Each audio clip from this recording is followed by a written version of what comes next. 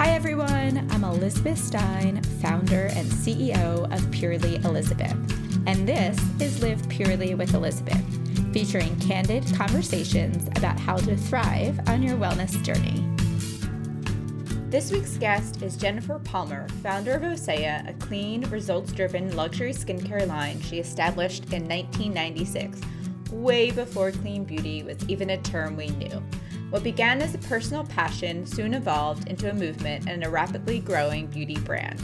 Jennifer is what I called in this episode the OG Glow Queen, having come out with the first glowy oil combined with seaweed, active botanicals, and essential oils back when everybody wanted matte.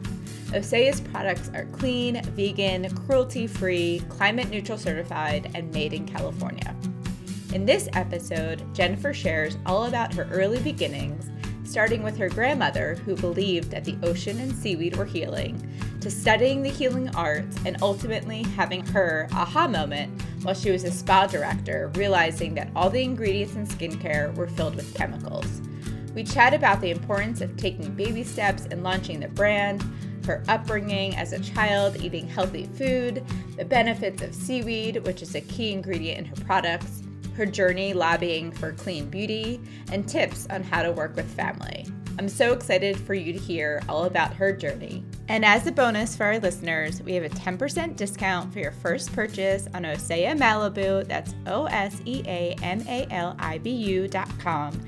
Use code PURELY10 at checkout. I highly recommend the Andara Algae Body Oil and the Hyaluronic Sea Serum.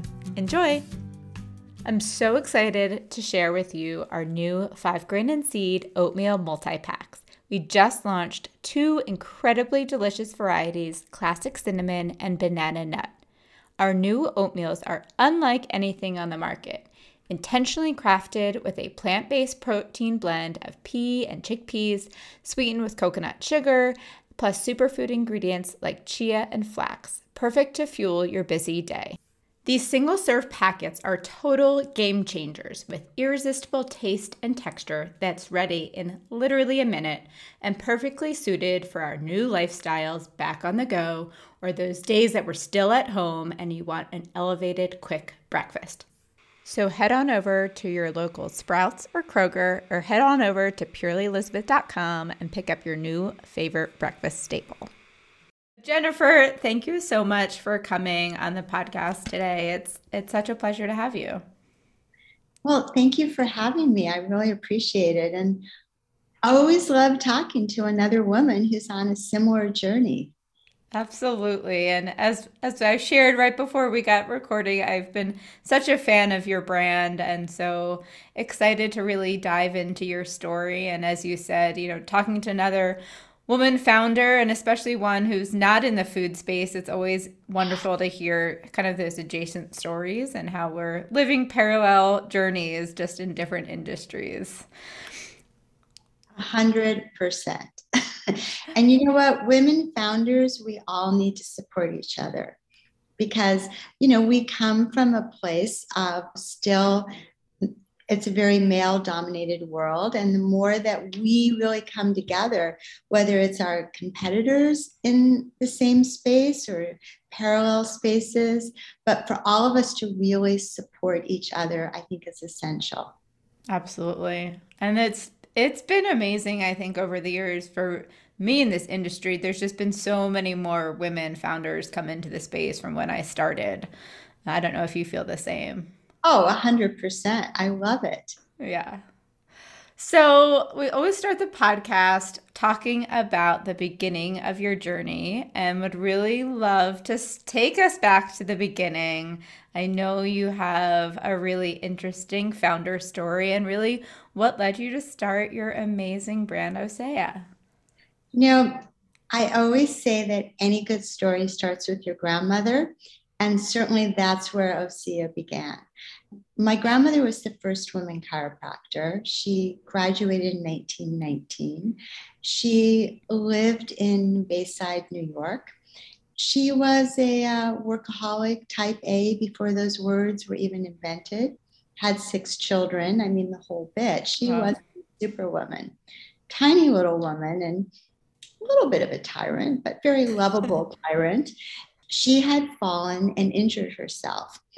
Of course, why would that stop her? I mean, she came to the US at age 16 as an immigrant by herself. Wow. So, I mean, she was pretty unstoppable, but she had ended up having a leg injury that finally put her in bed, and she was in bed for about 6 weeks. From what I understand, that was a highly unpleasant experience for the rest of the family because she was so unaccustomed to having to surrender like that. And she literally had a dream one night that the ocean would heal her. And this is the same woman that woke up when the Titanic was sinking, screaming that the Titanic was sinking. Oh And my God. yeah, I know. And of course, everyone, my grandfather actually thought he might have to get her in a straitjacket. I mean, she was that out of her mind. So Wow. She has superpowers. superpower. So then the next morning, when the news came in through the telegraph wires that the Titanic had sank, from there on, whenever my grandmother said I had a dream, everyone froze like, Brace yourself. like, oh my God, I hope it's not about me. So when she woke up one, I don't know, maybe January morning in New York, after being in bed, and said to my grandfather, I had a dream that the ocean and seaweed would heal me. And I want you to carry me down to the beach and put me in the water. And again, it was New York. It was January-ish. And obviously he obliged because no one really crossed her, and put her in the water, and she felt a little relief. And he literally had to carry her back home. She lived near, he was a tall guy, and they lived near the beach. She went back again. He started joining her, and within a month, she was healed. And then they ended up starting one of, if not the first, one of the very first polar bear clubs. Oh, it's so And cool. my grandmother, and she would literally, like, at the time there was seaweed on the beach, she would pack it on her leg and take it home, and, all sorts of creative, crazy ideas. And my grandmother's definition of a bad day with her German accent was the ice was too thick to cut. And I mean, we have these Savage. savage. And I mean, we have these pictures of her and my grandfather, and it looks like you're thinking, why are they wearing snow boots and standing on the sand? But they're black and white pictures. They were standing in snow to get in the water. So even though I grew up between Toledo, Ohio, and Geneva, Switzerland, that's probably a whole nother podcast. Yeah. A little bit of a contrast. It was my family mythology that the ocean is a source of healing, despite I rarely saw the ocean. And so, family mythologies are so fascinating because you believe that the rest of the world believes what you were taught in your family.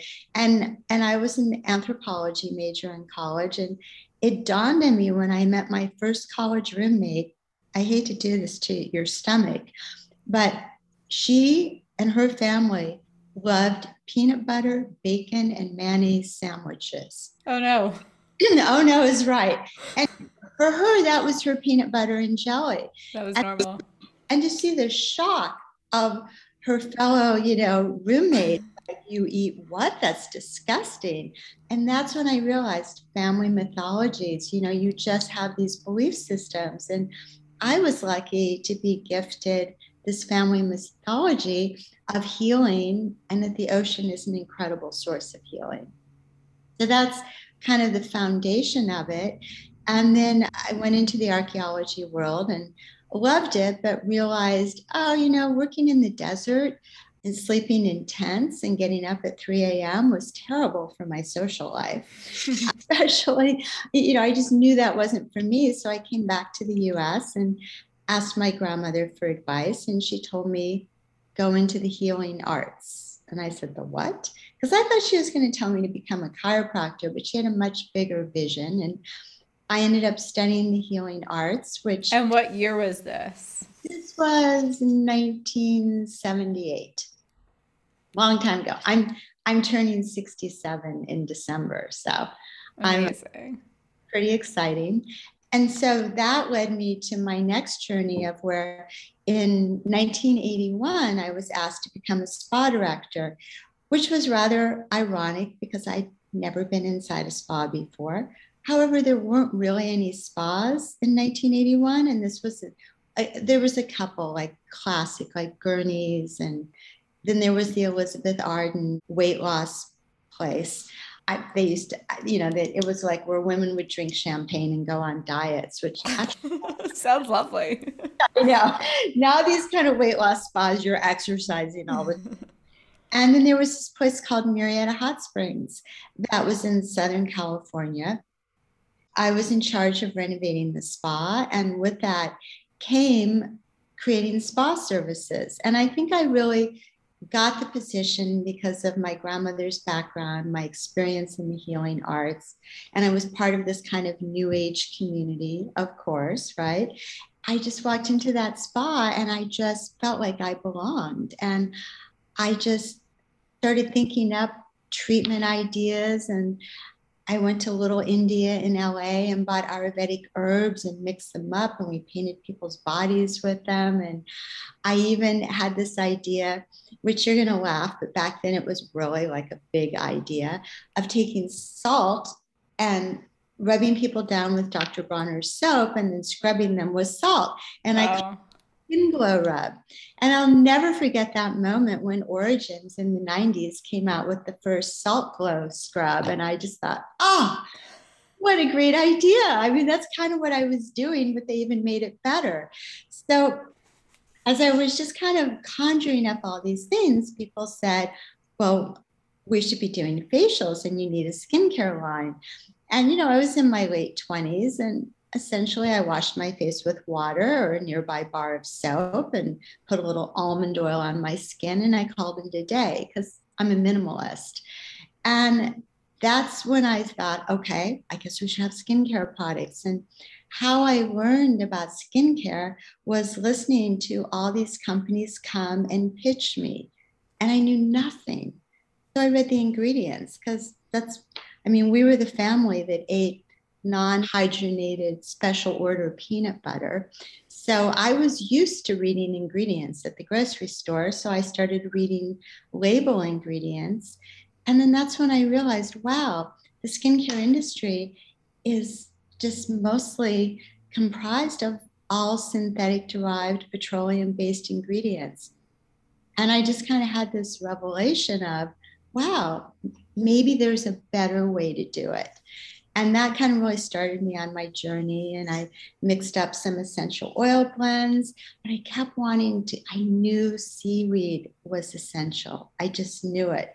And so in 1987, the spa was sold and I needed another job. So I went back to my private practice at that point of doing cranial touch and polarity therapy. But it was really strange because I knew I needed to start a skincare company. Yet I wasn't necessarily that interested in skincare. I just knew that that's what I had to do. And I think it was a tremendous advantage. And I always say that OSEA chose me because I wouldn't have thought this up. And I was the girl in high school who really didn't brush my hair unless I had to. So that's really kind of how it all began. And I knew it had to be seaweed based. And it was so interesting because I didn't even tie it back to my grandmother because of my family mythology. Yeah. So, like many years later, when I was training this whole room full of people at one of our very first spas, the Four Seasons on Maui, where we launched like 25 years ago, all of a sudden I said, oh my God, I'm up here because of my grandmother. It took me that long for the circuits to connect. And so that's really how it all started, because I just felt like there had to be a better way to do it. And it was so logical to me that this was what I needed to do. And I loved it. I love personal care. I love this business. And I feel so lucky that somehow I got chosen.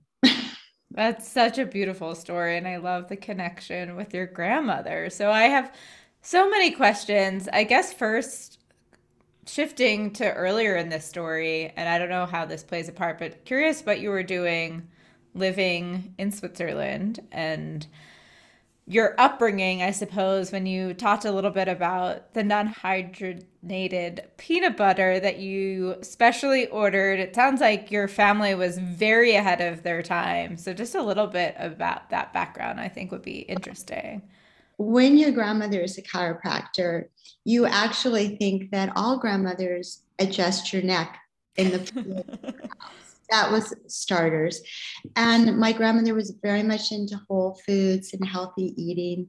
In fact, she used to have some of her patients come and stay at her house and put them on juice fast for a week at a time. I mean, Wow. even one of my cousins sent me one of my grandmother's iridology books from like the early like 1920s something. That's so cool. And I read my first day of kindergarten. I mean, you know how stressful that can be. I went to kindergarten and in my lunch, I had a baked sweet potato, sliced apples, my special peanut butter, and hard cheese. And everyone around me had bologna and white bread. And I was just like, I was a little embarrassed. And I used to like dream of having a bologna sandwich. But by the time I was old enough to in college to make myself one, never had one. So it was that. And then one day, around sixth grade, my father came home from work early, which was very unlike him. And he said, well, we just got transferred to Geneva, Switzerland. So then suddenly I was in this whole other world where I was going to kids whose parents worked at the UN or World Health. And it was just a complete different reality. Yet at the same time, we got to Europe and we loved the food because we're That's all what I was thinking. green lettuce salads. And oh my God, at our school, I went to the International School at Geneva. And every day we started school at 8.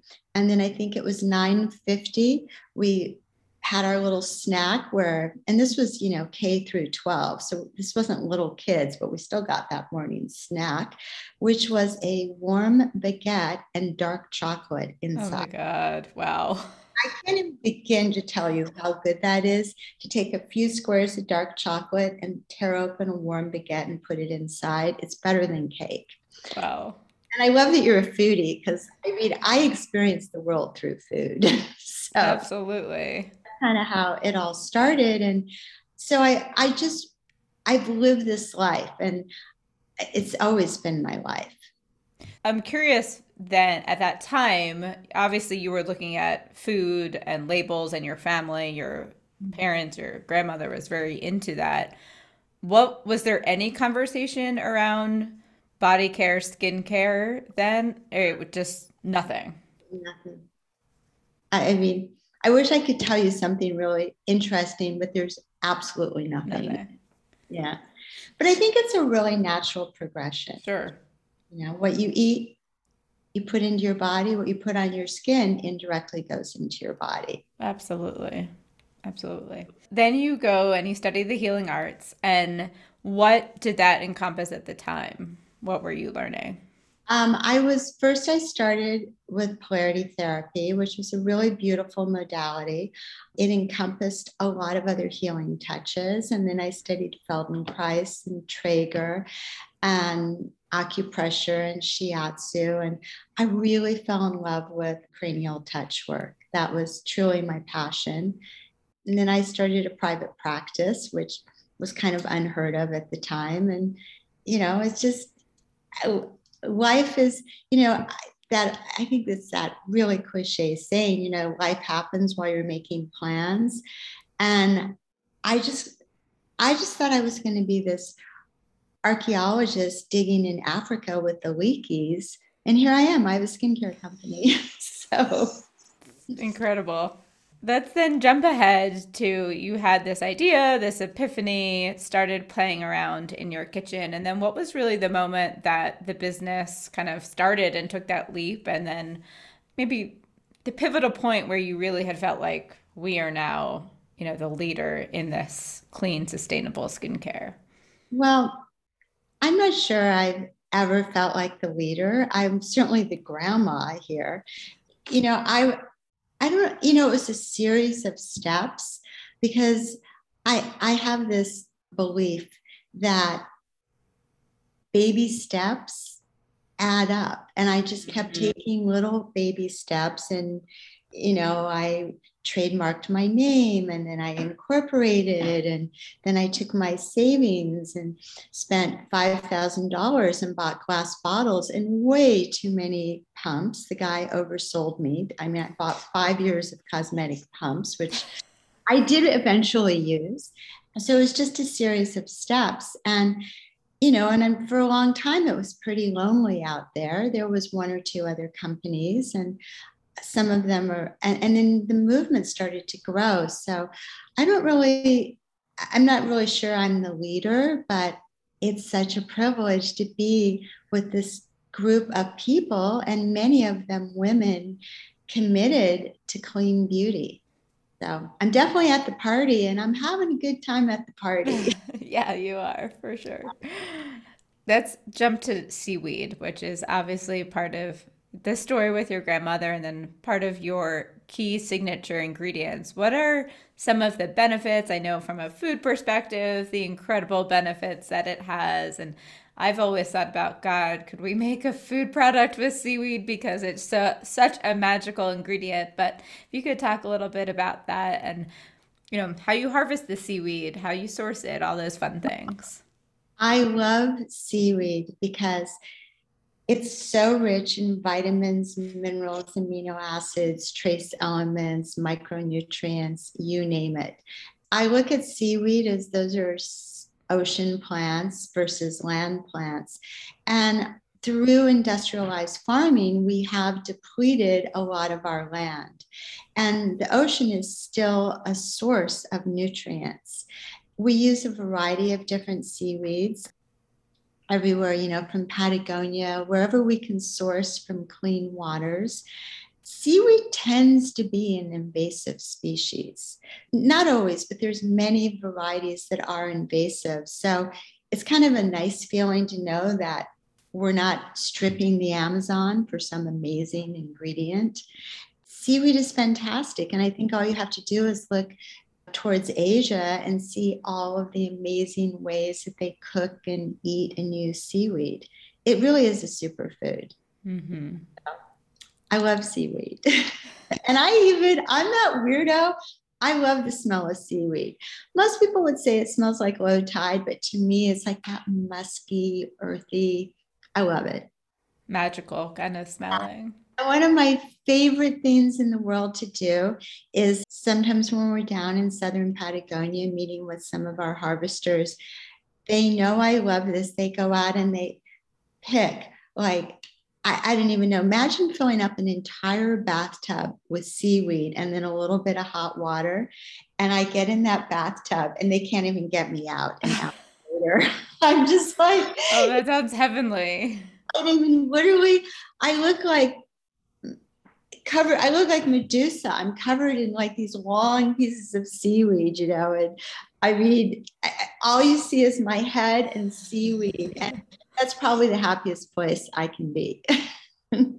That brings up a question, I guess, around sourcing and just, I imagine in the beginning you weren't traveling to Patagonia to source it. And kind of talk about that now, because I know for me, the first time, say, we were able to go to our coconut sugar supplier in Yeah. Indonesia, it was just like one of those moments where I felt like that was my almost like I made it. That like here we are around the world being able to see where this comes from and the impact it's having on the community there by bringing them business. So I'd love to hear about how that was for you.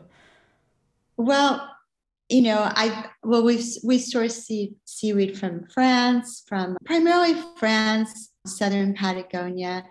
I think just being there and seeing it and feeling it, and just like what you said, that the impact in the local community. And, when we source ingredients, we do our very best to vet the source. And there's so many beautiful stories now around ingredients, like how, argan oil comes from Morocco and it's basically women's collectives. So there's so many great natural ingredients now. And I think that's really been one of the exciting things because when I started, I was really limited to my ingredient choices. And that's why, like, now we can kind of update and actually improve some of our iconic products with these new amazing, we call them raw materials, but ingredients. So I love it. It's a really special thing. And we always look for, especially with our actives, we always look for companies, raw material suppliers that have done the clinical testings, that have tested in vivo. So we know we're getting ingredients that have an effect on the skin because that's important. Absolutely. So if someone is new to your brand, what products do you say, okay, here's where to start with? Like if you obviously you could have different needs, but just for overall kind of glowing skin, where do you start? Because you have so many great products. Well, it's really interesting because I've always been about the glow, and that's got to be the most popular word in skincare right now. But when I started, it was all about matte. No one wanted any Oh, glow that's so interesting. because I actually launched Osea when I was 42. And I'm thinking, oh no, I need the glow to You like have just amazing skin, by the way. thank you. Well, and I used to tell people, I go, look, I've got fine lines everywhere, but if your skin glows, no one notices them. So I've always been about the glow. So I would say, well, it's kind of like who's my favorite child out of the Yeah. children. And let me tell you, it does rotate who the favorite is. I feel the same. Yeah, even though they're all adults now, Yeah. right? Well, it's funny. My personal favorite is, and we were the first company to do this at a high concentrate, is essential hydrating oil. It was the first product I ever formulated. I made it in my kitchen in maybe 1985, and I've pretty much used it every day since. And Wow. it's a blend of essential oils that help hydrate the skin. And I'm also so happy to say there's so many beautiful face oils now. They're a big trend. I really had to buck everything to get people to make their skin glow. You were so ahead of your time. The glow. Yes.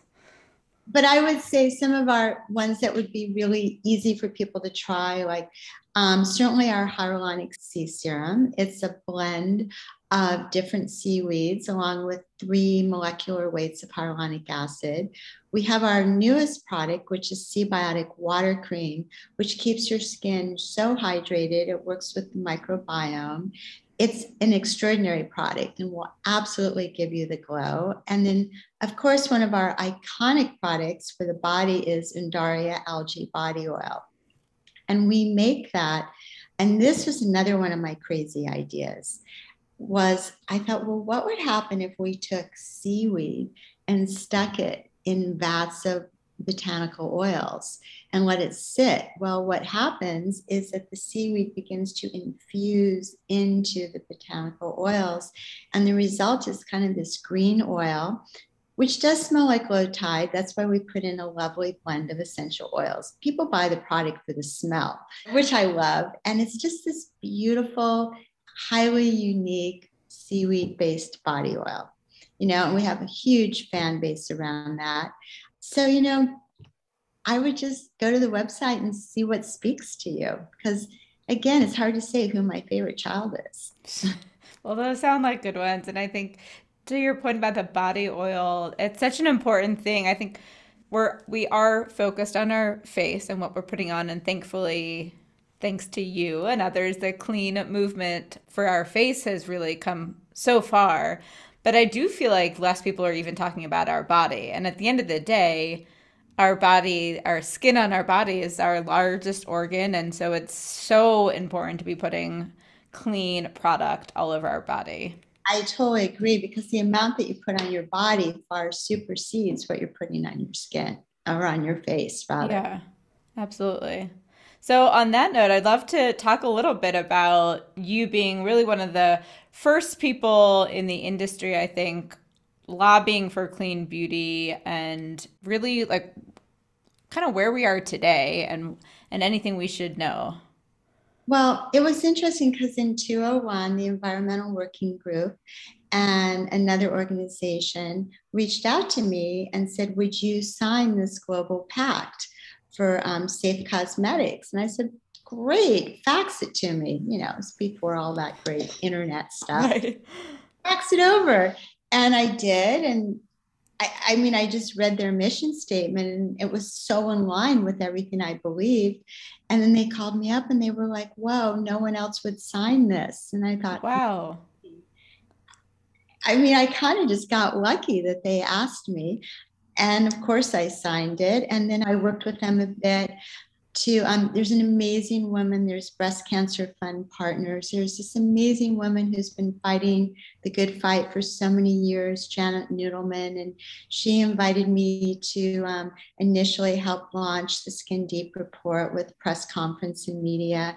And then she began to invite me to, she's based in San Francisco, to talk to the California legislature, because if you can change something in California, it's such a big economy, the rest of the country has to follow suit.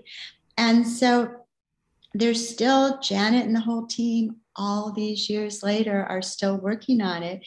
And it's really exciting because now there's 4 bills in Congress. It's a safer beauty package, and they're really addressing banning the worst ingredients, disclosing all the fragrance and flavor ingredients, better protection for salon workers, and especially women of color, because so many minorities work in nail salons, etc. And also, so importantly, is helping companies get the information from the supply chain that they need to know, because sometimes the supply chain withholds information and you have to dig hard into it.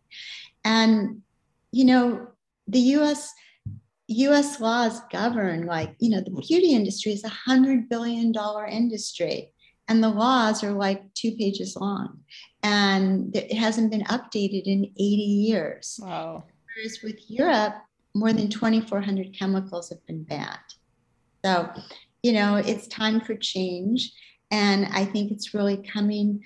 It's really from the ground up, and there's right before COVID. Well, actually, I've done it now, Zoom testifying.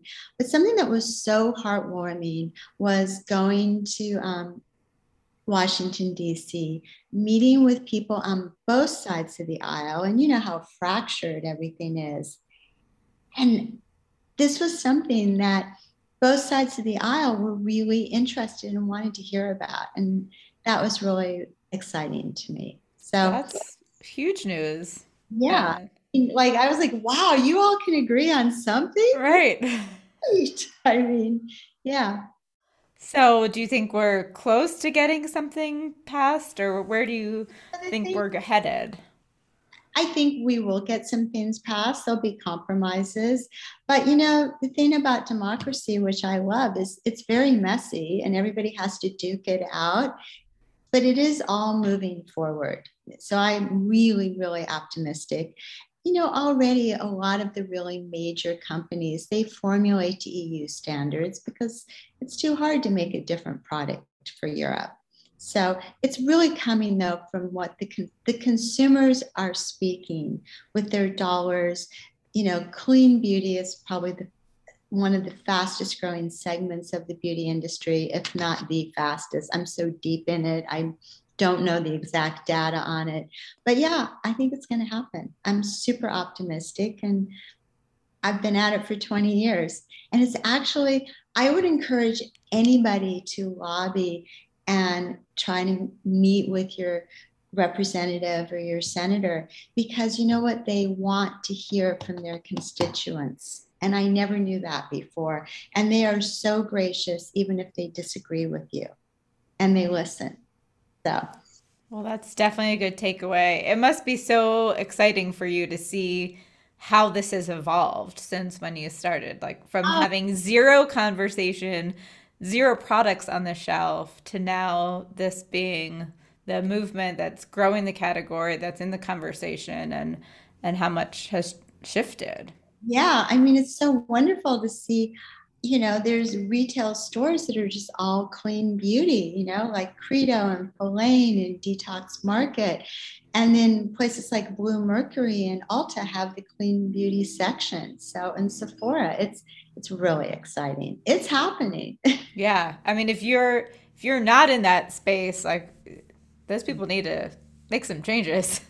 Yeah, exactly. And they will, for sure. Because I hope one day we can actually drop the word clean and just go back to calling Right. it beauty, personal care, whatever.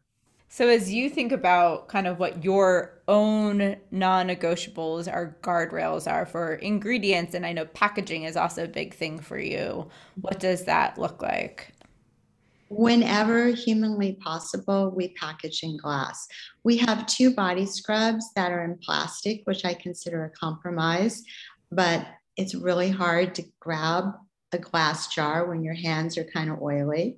But everything else is in glass. And I love glass because it's it's sustainable, it's recyclable, and it's inert. So you're not having, breakdown of plastic going into your product. So I'm all about glass.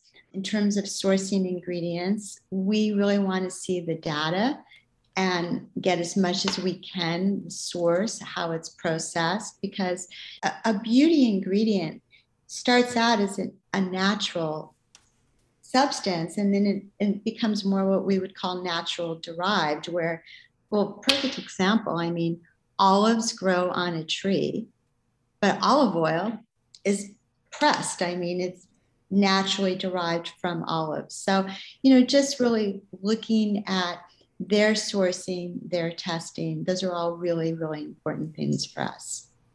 That's great. So switching gears a little bit to your journey spanning the company and growing the company, I'd love to hear, for you, how that journey has been and how you continue to really stay engaged and excited and not burnt out.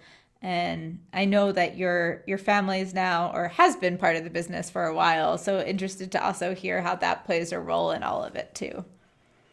Well, I was a single mom for a long time when I was starting this. So I was all about child labor because it was my children.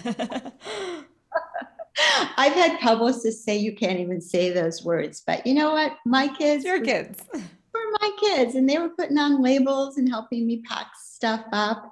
And so they just kind of really grew up around it. And it's truly been one of my greatest pleasures in life to work with my adult children, to see them in the world as other people see them versus me just seeing them as their mother when they come home. Probably the best piece of advice that was ever given to me was this was 10 years ago. And I won't mention the name of the company, but a very large aspirational wellness type company, like famous, for all their good deeds, family run. And the founder wanted to meet with me. And I thought, oh my God, do they want to do some kind of collaboration? I'm thinking, this is it. I've made it. So he came to my house and we met and we're drinking tea. And she said, well, I came here to talk to you about something. And I'm thinking, drum roll, here we go. Said, we have a family business, and my husband did not speak to my son for 4 years. And I came here to tell you that you have a beautiful company and a beautiful family, and you need a business family therapist. Wow. Like, wow. I was not what I was expecting at all. But I thought, okay. And then she said the next generation that comes into your business is going to want to push you and make you do things that you're not sure about. And because they're family members, they're going to trigger you in different ways. And so I immediately went out and got ourselves a business family therapist who everybody in the family has spoken with at various times. And it's kind of interesting. He did his job so well. I don't think we've spoken to him in maybe 3 years, but just knowing that he's there and holding that space for us. Like sometimes we'll say, maybe we need to call John. And someone else will say, good idea. And then the issue will resolve itself. So that's one of, I think, a really good secret to a successful family business. Absolutely. So how many family members are in the business now?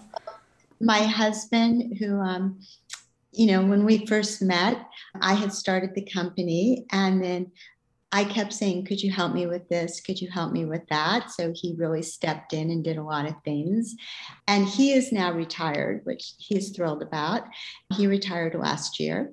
And then my daughter, who was the oldest one, who was always kind of the bossiest one in the family, the oldest sibling. Of course. Yes, of course. So what number are you?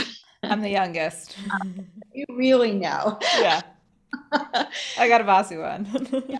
She worked with the company during college, took a little time off during college, and I had to fire her because I didn't want her not to complete her college education.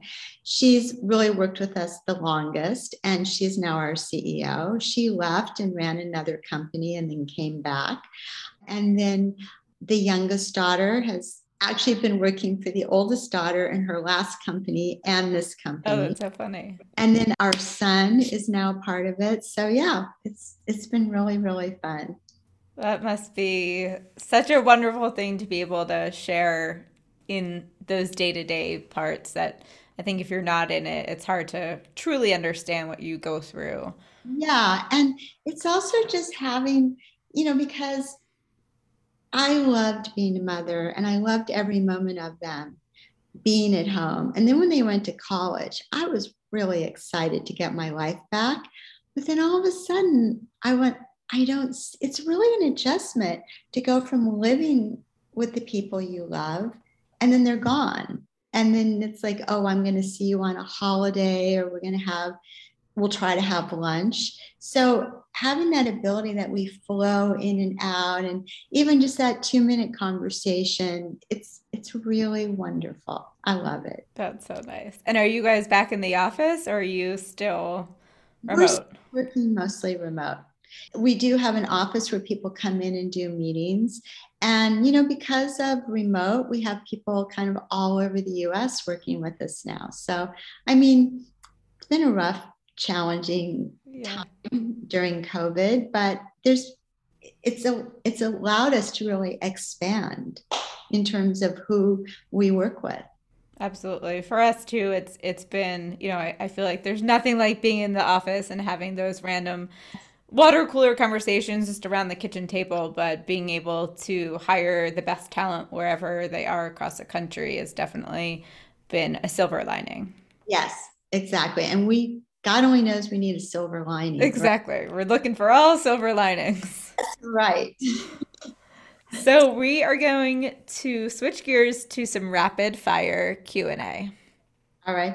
And I saw the questions you sent me, and I decided when I saw rapid fire, I thought I'm not even going to read those. Perfect. Me. We'll get them live. Okay. So your favorite product of yours? You can only pick one. Oh. Or if you want to pick two, we could maybe allow to. Well, you know what? I would say my favorite product at the moment is one of our very newest, which is the Seabiotic Water Cream, because I love how light it feels on my skin, yet my skin is so hydrated as a result for hours, and it makes my skin glow. And you know me, I've been talking about the glow forever. So I love the Seabiotic Water Cream. We're going to call you the OG Glow Queen. Oh, right. I'm going to take that. I just never understood, why do people want to put all that makeup on their skin and look matte? Well, of course you want to look glowing. So, totally. Yeah. So does Seabiotic mean that there's a probiotic part to that? Biotic in there. Yes. Oh, very cool. Yeah. I made up the word Seabiotic because it just seems so logical. Yeah, absolutely. Yeah. What is the best advice you've gotten in the past 6 months? I think the best advice was from an 88-year-old woman who is just an extraordinary person. She's still a therapist along with doing meditation retreats, etc. And she encouraged me to really focus my gratitude on being grateful for the human experience. And when she said those words, everything lit up in my mind. And when I go to sleep at night, I just say I'm so thankful, or I'm so grateful for this human experience. I love that. Do you have an additional practice that goes along with that as far as your gratitude, or is it Well, just kind of thinking about it at night? I've been meditating every day since I was 21 years old. It's how I start my day and it's how I end my day. And sometimes it's 10 minutes, sometimes it's 20 minutes, sometimes it's 5 minutes. But for me, I found just doing it every day has been really, really important to me. Well, that was going to be my next question was your morning routine. Well, my morning routine is, first of all, I'm not a morning person. So my morning routine is I wake up At what time? when I want. Nice. This is my greatest luxury right now. I mean, I was getting up at 6:30 for many years and was not a morning person. But I tend to wake up anywhere from like 7:30 to 8:15. But it's such a luxury. If I don't feel like waking up, I roll over and go back to sleep. It's Love it. the best. So I'll wake up, drink a couple of glasses of water, and then I will sit in my little corner and meditate for usually around 20 minutes. Then it's time for espresso. And my husband, I have my own personal barista. Really recommend living with someone that loves to make coffee. Sounds like a lovely way to start the day. It is. I love it. Three random things that you're currently loving. It could be product, book, TV, restaurant, anything. Let's see. Well, one thing is I am loving toasting pumpkin seeds and putting them on everything, like from pumpkin bread to salads. I mean, it goes toasted fresh. For me, I find that if I freshly just toast them in a cast iron skillet, the flavor of those are so good. So I'm kind of obsessed with pumpkin seeds. I just went to a music festival and heard my new favorite band who I'm obsessed with called Dayglow. The guy's 20. Whoa. Yeah, I know. I know, Dayglow. The guy is 22 years old, writes all his music, and it's kind of indie pop, but really happy and upbeat. So I'm really obsessed with them. I just read this incredible book called The Midnight Library, and I would recommend it to anyone. Like I've had a few friends who've gotten, because of motherhood, have gotten out of the habit of reading a book. So it's really hard to sit down and think about reading a book when you've got everything else.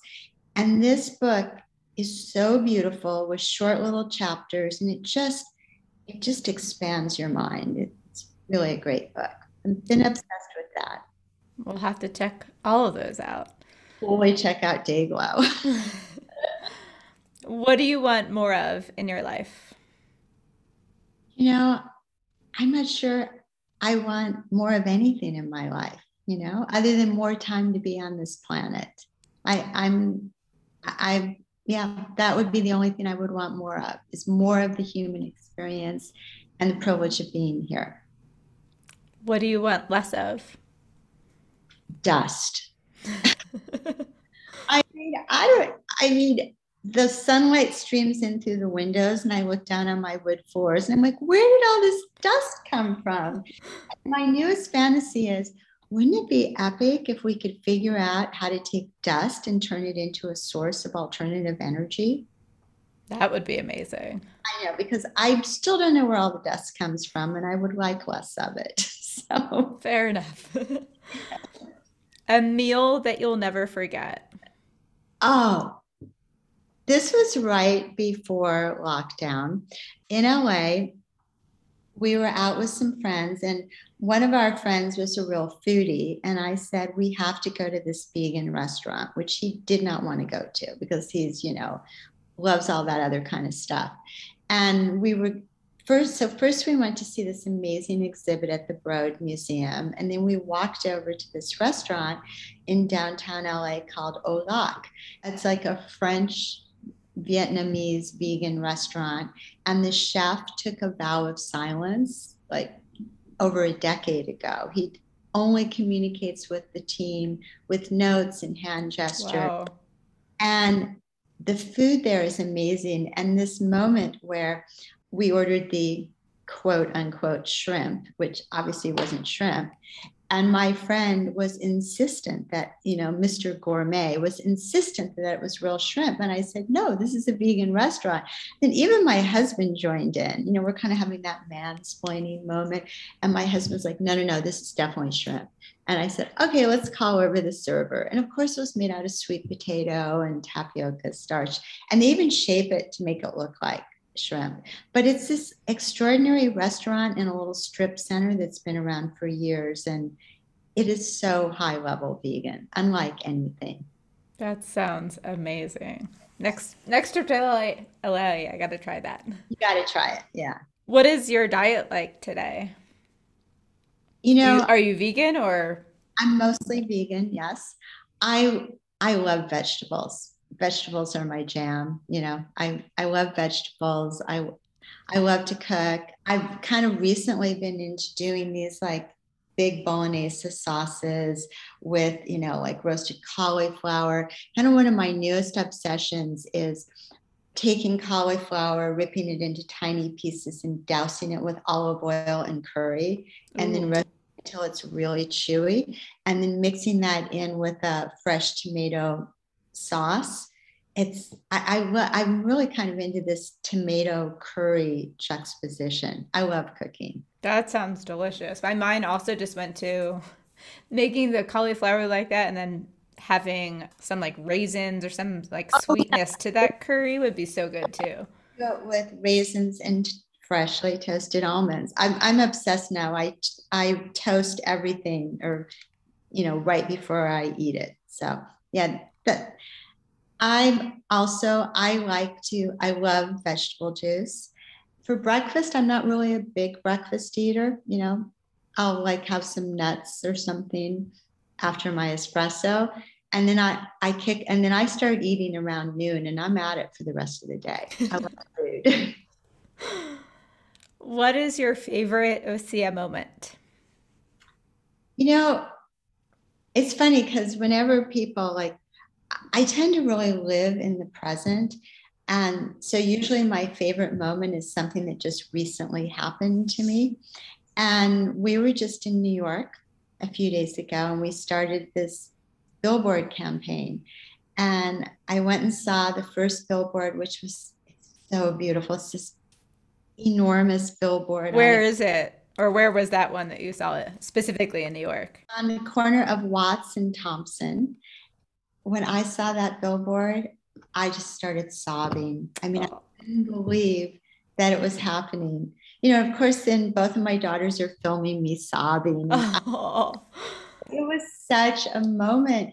It was such a rush of energy to see something that I've worked 26 years on, to see it on a billboard and then look around and see like these other companies that have always been aspirational to me, or fashion companies with their billboards. And there we were. It was That's really so cool. You're making me get teary just thinking about like what that moment would feel like. I just like I cried like a baby. And then there's this woman we were at a corner and there's this woman, like everyone's kind of getting ready to cross the street and it was still a non-cross. And I turned to her and I said, that's my billboard. It took me Oh, 6 years. And she looked at me kind of strangely. And then I looked harmless enough. She goes, wow, congratulations. that's congratulations. That is so exciting. What is the campaign? What does it say on the billboards? We talk like sea to skin, clean beauty, climate neutral. It's just since 1996. It's just little snippets of who we are. Wonderful. I hope I get to see it. I'll send you a picture. Okay, perfect. Love it.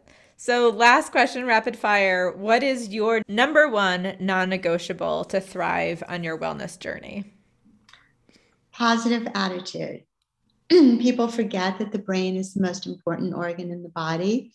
And I mean, it's not necessarily easy for me every day to have a positive attitude, but it's essential. And once I really correlated my actual happiness, which equals healthiness, to having a positive attitude and to just work those kinks out in my brain, I always have to choose the positive route. And I mean, look, sometimes I'll even just say, okay, I'm just going to be really cranky for the next 90 seconds, or I'm going to just think every negative thought I can think. And I've got like 2 minutes to do it. And then I have to cut it off and just make that switch over, because the brain is the most important organ. So That's a great tip for, I think, getting out that negativity. yeah, I mean, look, we're not hardwired to be happy all the time. Sometimes I can wake up cranky, but it's like you have to adjust it. Yeah, you have to choose. Yeah, exactly. It's a choice. And sometimes it's a hard choice, but the more that you understand, happy brain, happy mind, everything else is going to follow thereafter. It's funny, I just had Dr. Vincent Pedreon, who wrote the book Happy Gut, because happy mind and happy gut are so connected. They're the same. They right. Connect. Yeah, of course. Yeah. So in closing, anything that we haven't touched on, what's next for you? Well, what's next for OSEA is we're going to expand into new personal care categories, which I'm excited. And what's next for me is I'm hoping maybe by next summer, I want to start studying neuroanatomy in depth, because I love how the brain functions and I want to learn more. Wonderful. Well, thank you so much for being on the podcast today. This was so much fun getting to hear your story and all about your journey. Well, and thank you for your really thoughtful, wonderful questions. I really appreciate it. And, you were so kind to send me them in advance. And I honestly really just looked at them a few minutes ago. The rapid fire, I'm like, nope, I'm going to be surprised. But I really love that your questions were really thoughtful, and I really appreciate that. So thank you. And thank you for inviting me. And congratulations on the success of your business. Thank you. And congratulations to you. And so happy we got to meet. Yeah. And maybe one day in person. That would be lovely. Thanks so much for joining me on Live Purely with Elizabeth. I hope you feel inspired to thrive on your wellness journey. If you enjoyed today's episode, don't forget to rate, subscribe, and review.